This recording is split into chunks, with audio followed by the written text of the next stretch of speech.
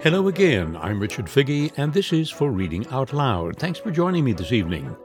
Tonight's author is P.G. Wodehouse, perhaps the greatest comic writer of the 20th century.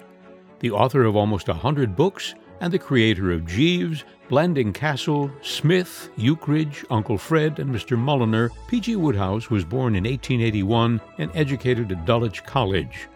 After 2 years with the Hong Kong and Shanghai Bank, he became a full-time writer, contributing to a variety of periodicals, including Punch and The Globe. As well as his novels, plays, and short stories, he wrote lyrics for musical comedies with Guy Bolton and Jerome Kern, and at one time had 5 musicals running simultaneously on Broadway. His time in Hollywood also provided much source material for fiction. Tonight's story features Bertie Wooster and his man Jeeves. It is called Jeeves and the Unbidden Guest. I'm not absolutely sure of my facts, but I rather fancy it's Shakespeare, or if not, it's some equally brainy lad, who says that it's always just when a chappie is feeling particularly top-hole and more than usually braced with things in general that fate sneaks up behind him with a bit of lead piping. There's no doubt the man's right. It's absolutely that way with me. Take, for instance, the fairly rummy affair of Lady Malvern and her son Wilmot. A moment before they turned up, I was just thinking how thoroughly all right everything was. It was one of those topping mornings, and I had just climbed out from under the cold shower feeling like a 2-year-old. As a matter of fact, I was especially bucked just then because the day before I had asserted myself with Jeeves. Absolutely asserted myself, don't you know. You see, the way things had been going on, I was rapidly becoming a dashed serf. The man had jolly well oppressed me. I didn't so much mind when he made me give up one of my new suits, because Jeeves' judgment about suits is sound, but I as near as a toucher rebelled when he wouldn't let me wear a pair of cloth-topped boots, which I loved like a couple of brothers. And when he tried to tread on me like a worm in the matter of a hat, I jolly well put my foot down and showed him who was who. It's a long story, and I haven't time to tell you now, but the point is that he wanted me to wear the Longacre, as worn by John Drew, when I had set my heart on the Country Gentleman, as worn by another famous actor chappie. And the end of the matter was that after a rather painful scene, I bought the Country Gentleman. So that's how things stood on this particular morning, and I was feeling kind of manly and independent. Well, I was in the bathroom, wondering what there was going to be for breakfast, while I massaged the good old spine with a rough towel and sang slightly, when there was a tap at the door. I stopped singing and opened the door an inch. "What ho, without there?" "Lady Malvern wishes to see you, sir," said Jeeves. "Eh?" "Lady Malvern, sir. She is waiting in the sitting-room." "Pull yourself together, Jeeves, my man," I said rather severely, for I bar practical jokes before breakfast. "You know perfectly well there's no one waiting for me in the sitting-room. How could there be when it's barely 10 o'clock? "I gathered from her ladyship, sir, that she had landed from an ocean liner at an early hour this morning." This made the thing a bit more plausible. I remembered that when I had arrived in America about a year before, the proceedings had begun at some ghastly hour like 6, and that I had been shot out onto a foreign shore considerably before 8. "Who the deuce is Lady Malvern, Jeeves?" "Her ladyship did not confide in me, sir." "Is she alone?" "Her ladyship is accompanied by a Lord Pershaw, sir. I fancy that his lordship would be her ladyship's son." "Oh, well, put out rich raiment of sorts, and I'll be dressing." "Our heather mixture lounge is in readiness, sir." "Then lead me to it." While I was dressing, I kept trying to think who on earth Lady Malvern could be. It wasn't till I had climbed through the top of my shirt and was reaching out for the studs that I remembered. "I've placed her, Jeeves. She's a pal of my Aunt Agatha." "Indeed, sir?" "Yes. I met her at lunch one Sunday before I left London. A very vicious specimen. Writes books. She wrote a book on social conditions in India when she came back from the Durbar." "Yes, sir? Pardon me, sir, but not that tie." "Eh?" "Not that tie with the heather mixture lounge, sir." It was a shock to me. I thought I had quelled the fellow. It was rather a solemn moment. What I mean is, if I weakened now, all my good work the night before would be thrown away. I braced myself. "What's wrong with this tie? I've seen you give it a nasty look before. Speak out like a man. What's the matter with it?" "Too ornate, sir." "Nonsense. A cheerful pink, nothing more. Unsuitable, sir. Jeeves, this is the tie I wear. Very good, sir. Dashed unpleasant. I could see that the man was wounded, but I was firm. I tied the tie, got into the coat and waistcoat, and went into the sitting-room. "Hello, hello, hello," I said. "What?" "Ah, how do you do, Mr. Wooster? You have never met my son Wilmot, I think. Motty, darling, this is Mr. Wooster." Lady Malvern was a hearty, happy, healthy, overpowering sort of dashed female, not so very tall, but making up for it by measuring about 6 feet from the O.P. to the prompt side. She fitted into my biggest armchair as if it had been built round her by someone who knew they were wearing armchairs tight about the hips that season. She had bright, bulging eyes and a lot of yellow hair, and when she spoke she showed about 57 front teeth. She was one of those women who kind of numb a fellow's faculties. She made me feel as if I were about 10 years old and had been brought into the drawing-room in my Sunday clothes to say how do you do. Altogether by no means the sort of thing a chappie should wish to find in his sitting-room before breakfast. Motty, the son, was about 23, tall and thin and meek-looking. He had the same yellow hair as his mother, but he wore it plastered down and parted in the middle. His eyes bulged too, but they weren't bright. They were a dull grey with pink rims. His chin gave up the struggle about halfway down, and he didn't appear to have any eyelashes. A mild, furtive, sheepish sort of blighter, in short. "Awfully glad to meet you," I said. "So, you've popped over, have you? Making a long stay in America?" "About a month. Your aunt gave me your address and told me to be sure and call on you." I was glad to hear this, as it showed that Aunt Agatha was beginning to come round a bit. There had been some unpleasantness a year before, when she had sent me over to New York to disentangle my cousin Gussie from the clutches of a girl on the music-hall stage. When I tell you that by the time I had finished my operations, Gussie had not only married the girl but had gone on the stage himself and was doing well, you'll understand that Aunt Agatha was upset to no small extent. I simply hadn't dared go back and face her, and it was a relief to find that time had healed the wound and all that sort of thing, enough to make her tell her pals to look me up. What I mean is, much as I liked America, I didn't want to have England barred to me for the rest of my natural, and believe me, England is a jolly sight too small for anyone to live in with Aunt Agatha if she's really on the warpath. So I braced on hearing these kind words and smiled genially into the assemblage.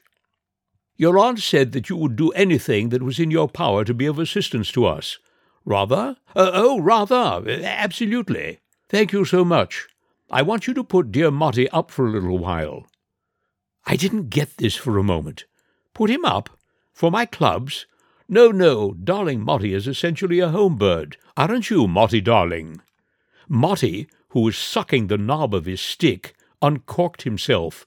"Yes, mother," he said, and corked himself up again. "I should not like him to belong to clubs. I mean, put him up here. Have him to live with you while I am away." These frightful words trickled out of her like honey. The woman simply didn't seem to understand the ghastly nature of her proposal. I gave Motty the swift east to west. He was sitting with his mouth, nuzzling the stick, blinking at the wall. The thought of having this planted on me for an indefinite period appalled me, absolutely appalled me, don't you know.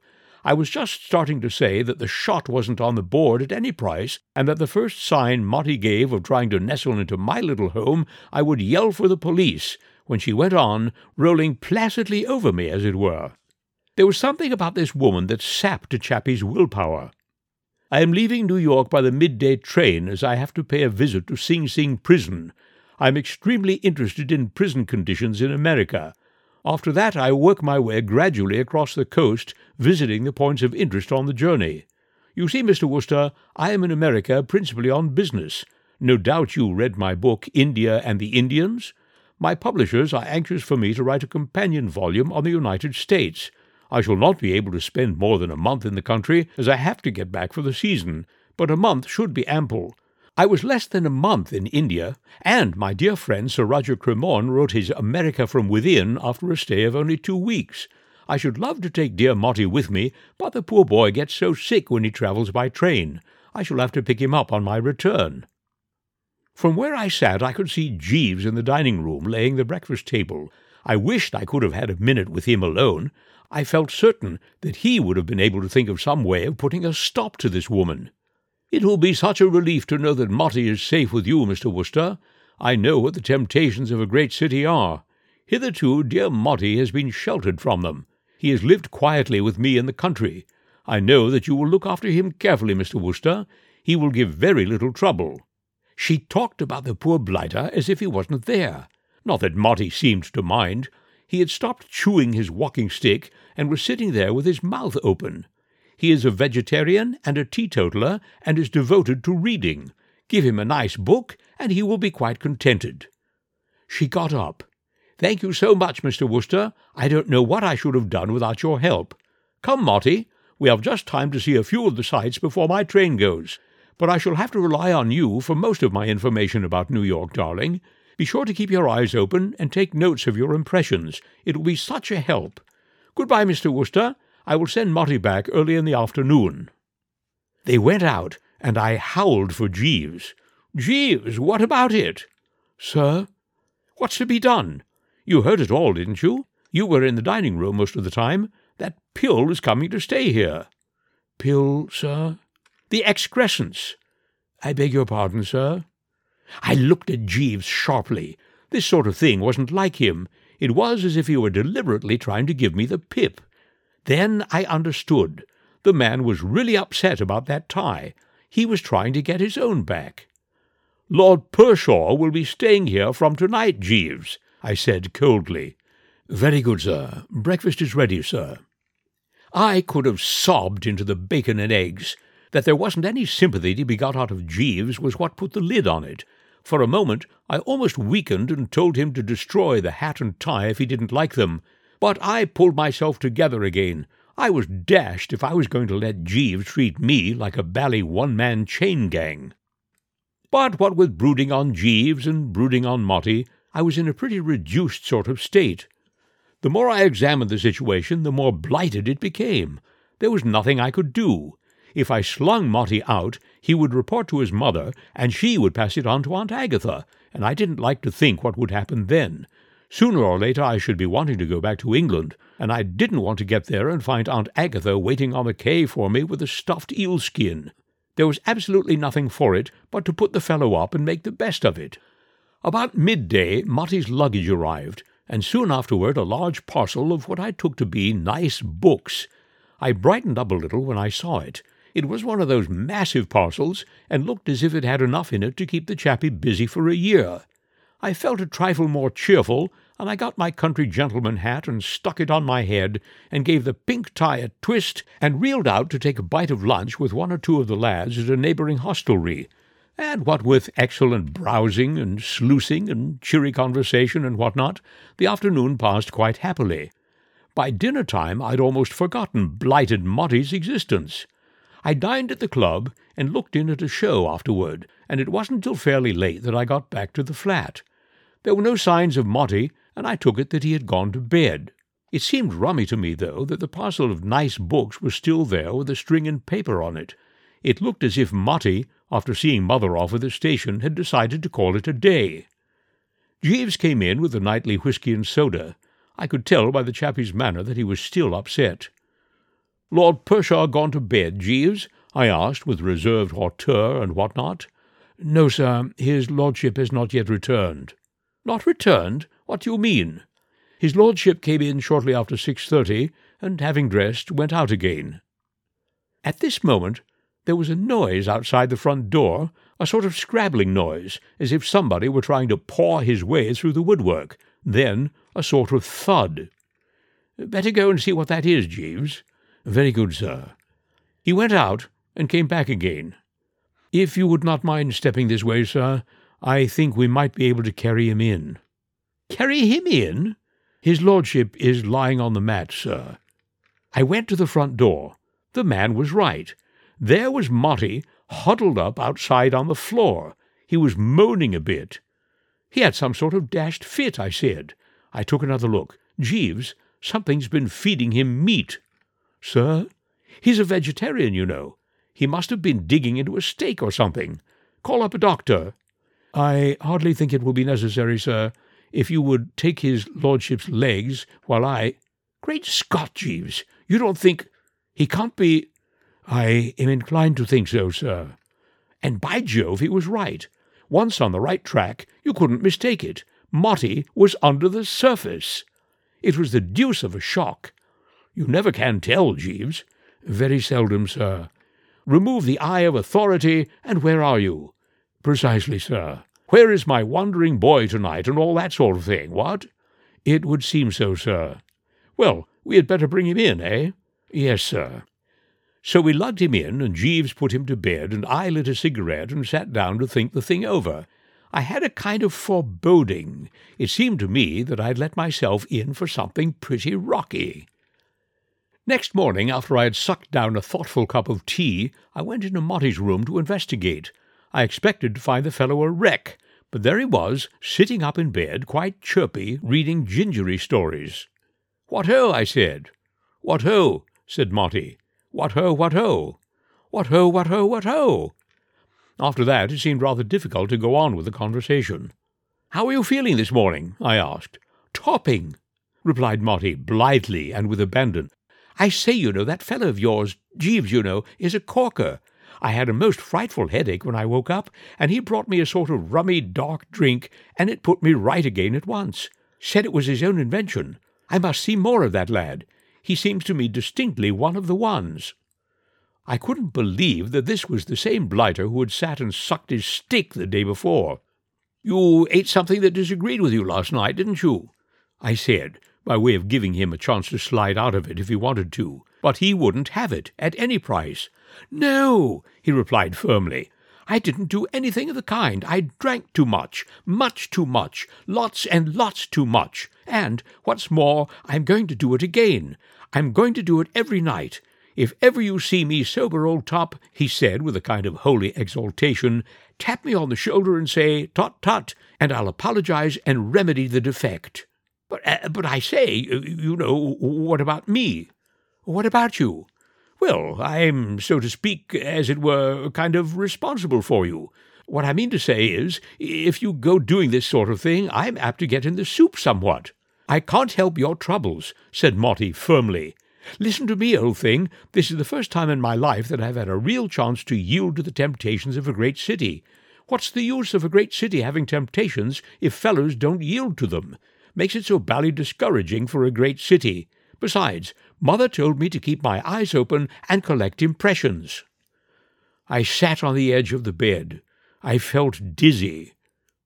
"I know just how you feel, old dear," said Motty consolingly, "and if my principles would permit it, I would simmer down for your sake. But duty first. This is the first time I've been let out alone, and I mean to make the most of it.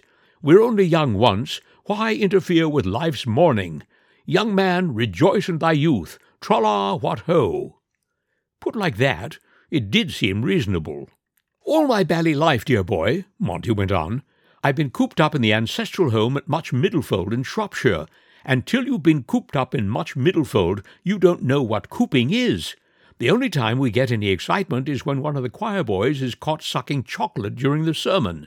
When that happens, we talk about it for days. I've got about a month of New York, and I mean to store up a few happy memories for the long winter evenings. This is my only chance to collect a past, and I'm going to do it.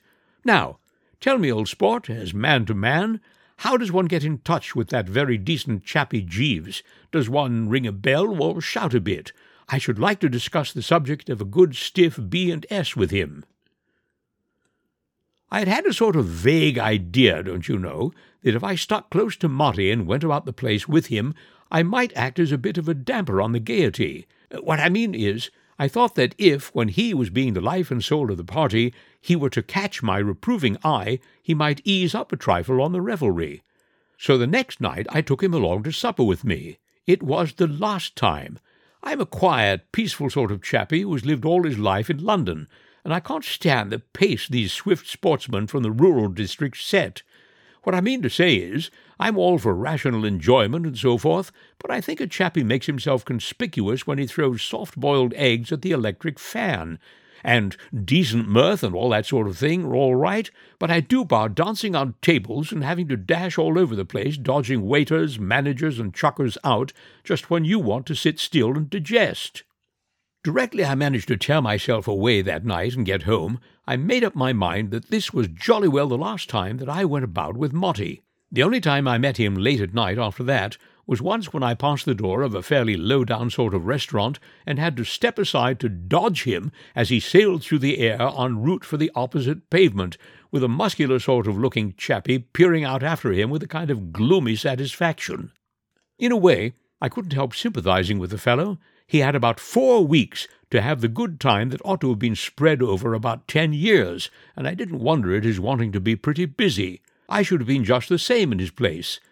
Still, there was no denying that it was a bit thick. If it hadn't been for the thought of Lady Malvern and Aunt Agatha in the background, I should have regarded Motty's rapid work with an indulgent smile, but I couldn't get rid of the feeling that, sooner or later, I was the lad who was scheduled to get it behind the ear.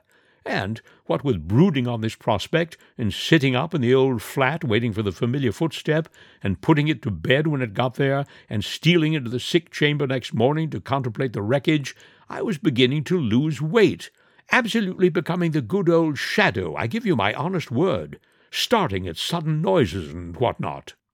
And no sympathy from Jeeves. That was what cut me to the quick. The man was still thoroughly pipped about the hat and tie, and simply wouldn't rally round. One morning I wanted comforting so much that I sank the pride of the Worcesters and appealed to the fellow direct. "Jeeves," I said, "this is getting a bit thick." "Sir?" Business and cold respectfulness. You know what I mean. This lad seems to have chucked all the principles of a well-spent boyhood. He has got it up his nose. "Yes, sir." "Well, I shall get blamed, don't you know? You know what my Aunt Agatha is." "Yes, sir." "Very well, then." I waited a moment, but he wouldn't unbend. "Jeeves," I said, "haven't you any scheme up your sleeve for coping with this blighter?" "No, sir." And he shimmered off to his lair. Obstinate devil.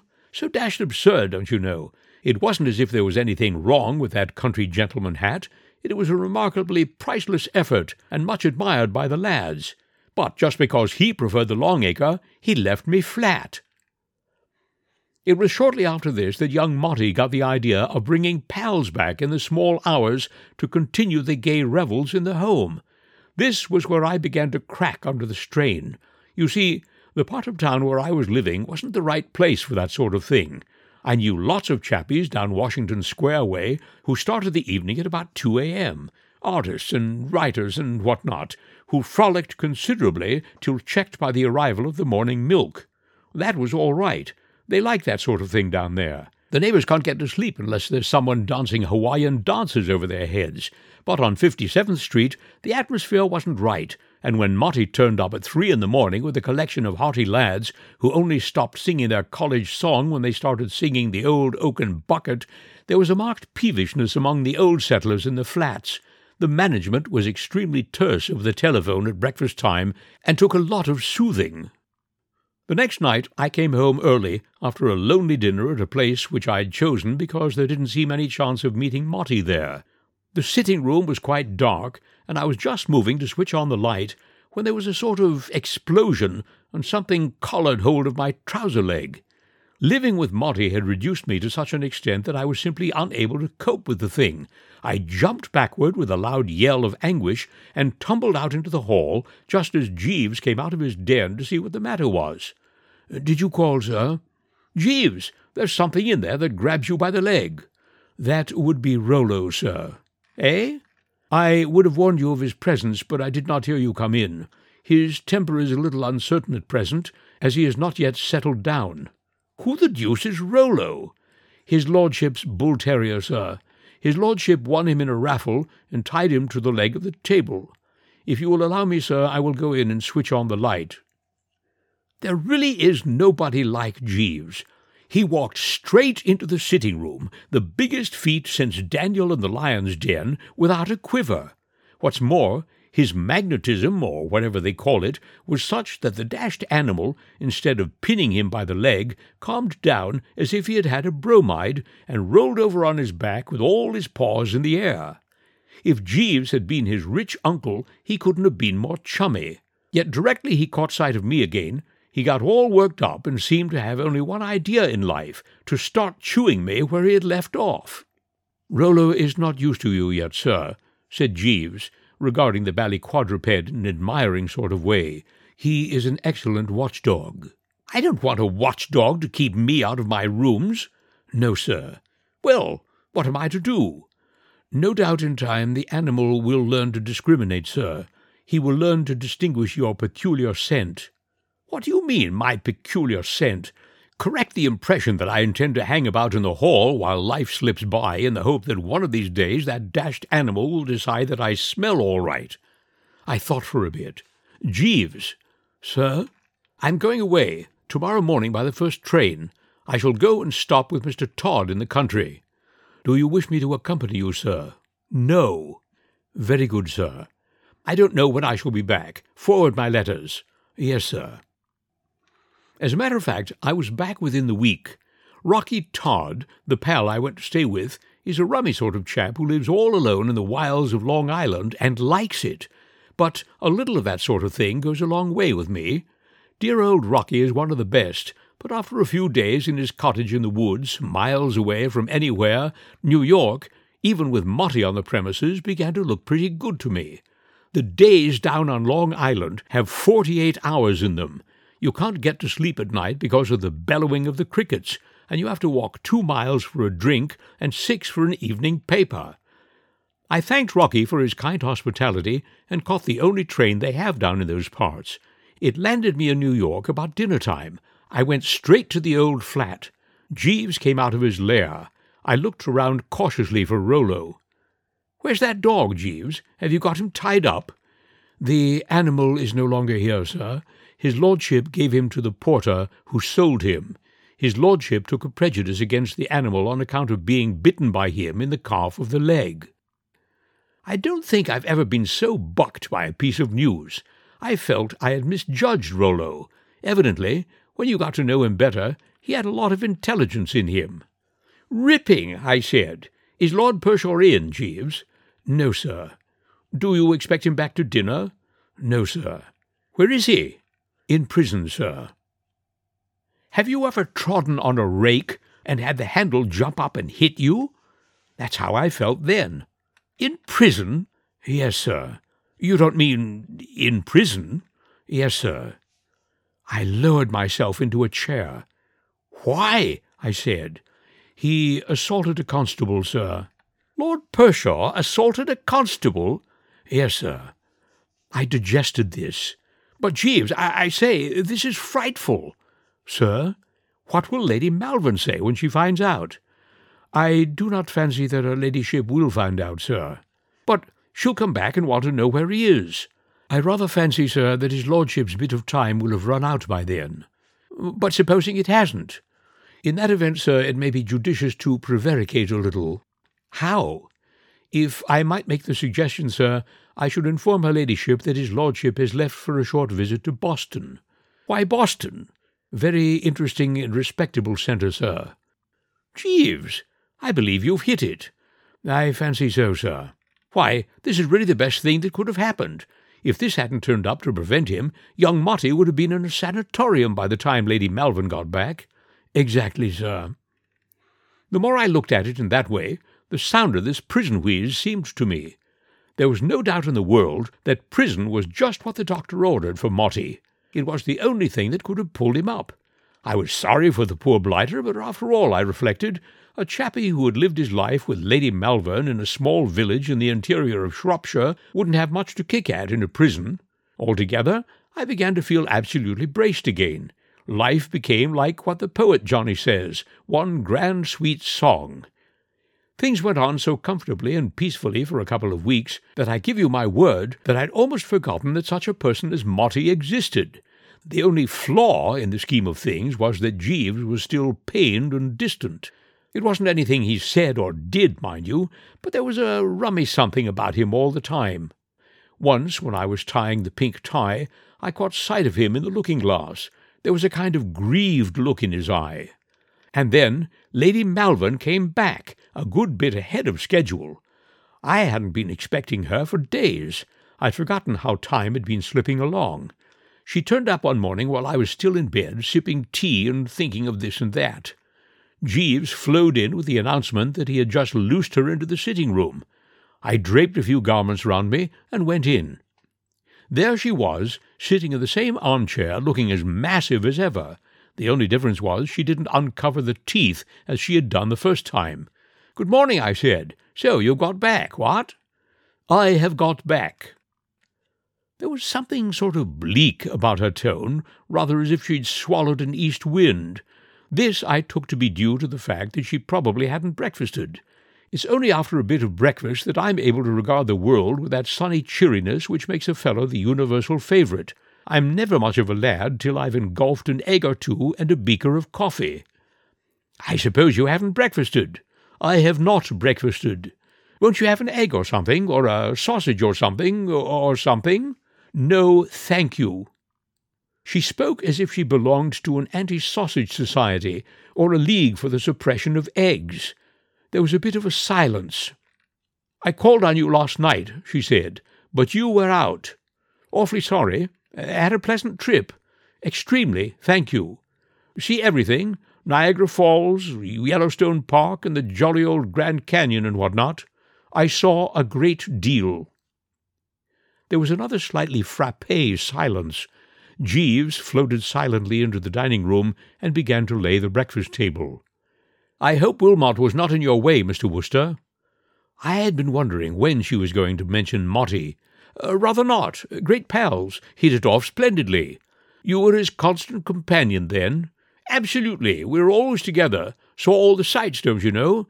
We'd take in the Museum of Art in the morning and have a bit of lunch at some good vegetarian place, and then toddle along to a sacred concert in the afternoon and home to an early dinner. We usually played dominoes after dinner, and then the early bed and the refreshing sleep.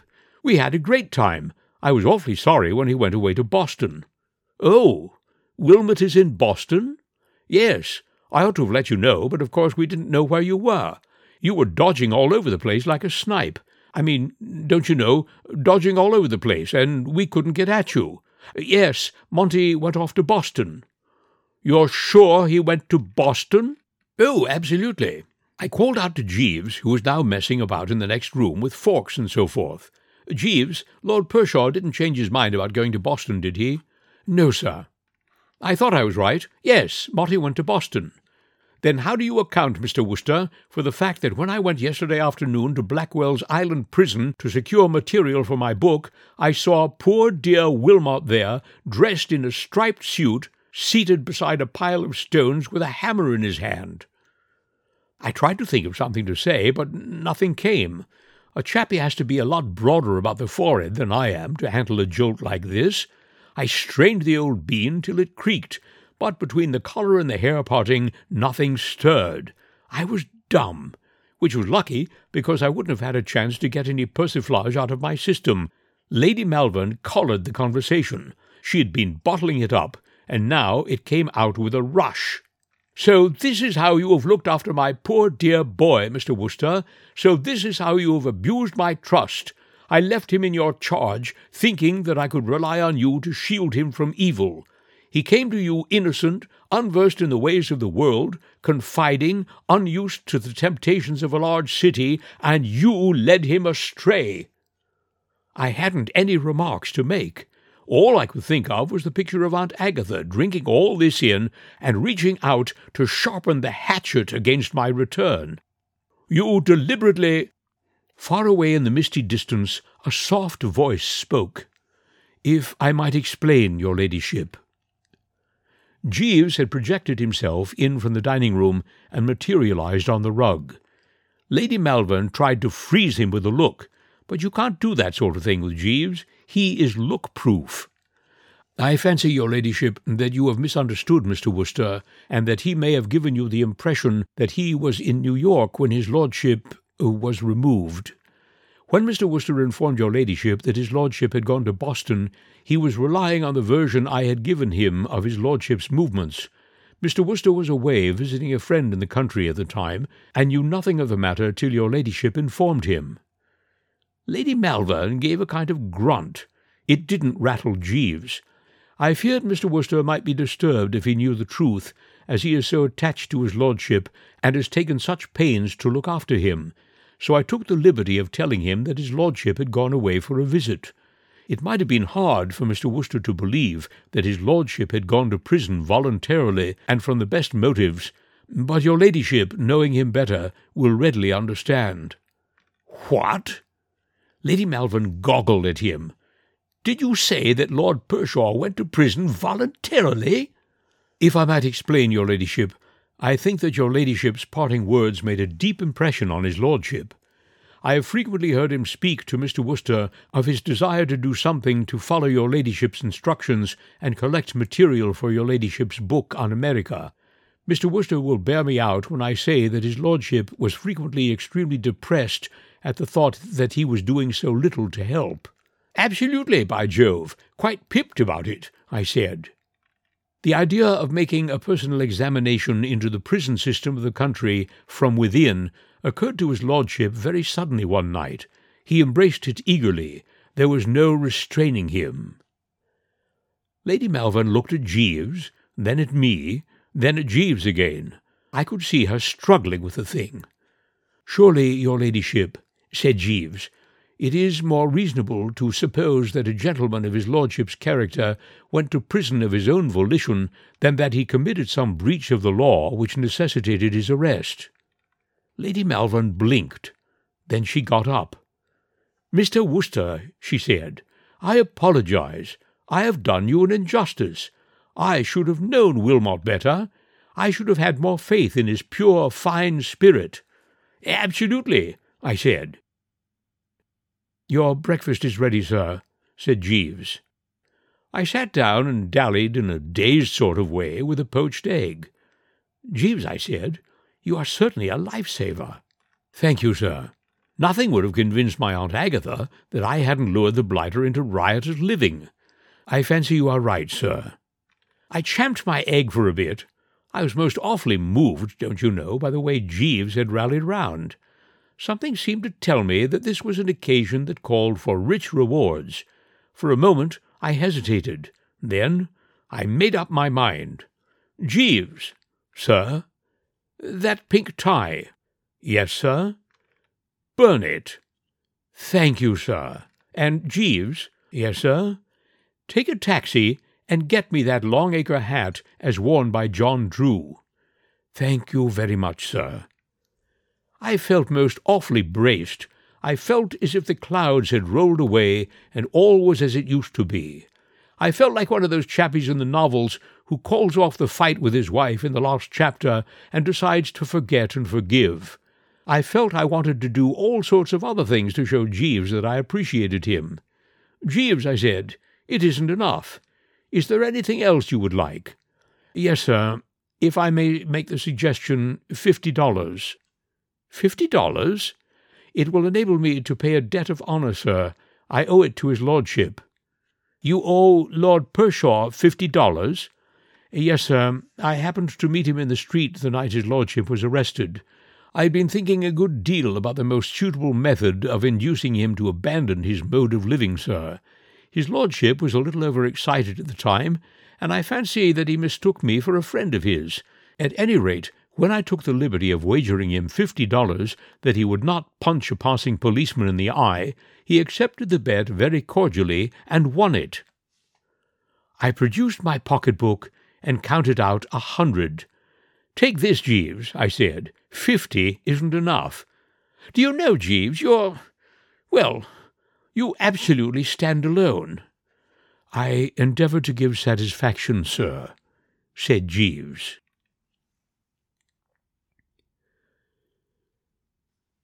You've been listening to Jeeves and the Unbidden Guest by P.G. Wodehouse. Of Pelham Grenville Wodehouse, his friends called him Plum, Evelyn Waugh wrote, "Mr. Wodehouse's idyllic world can never stale. He will continue to release future generations from captivity that may be more irksome than our own. He has made a world for us to live in and delight in."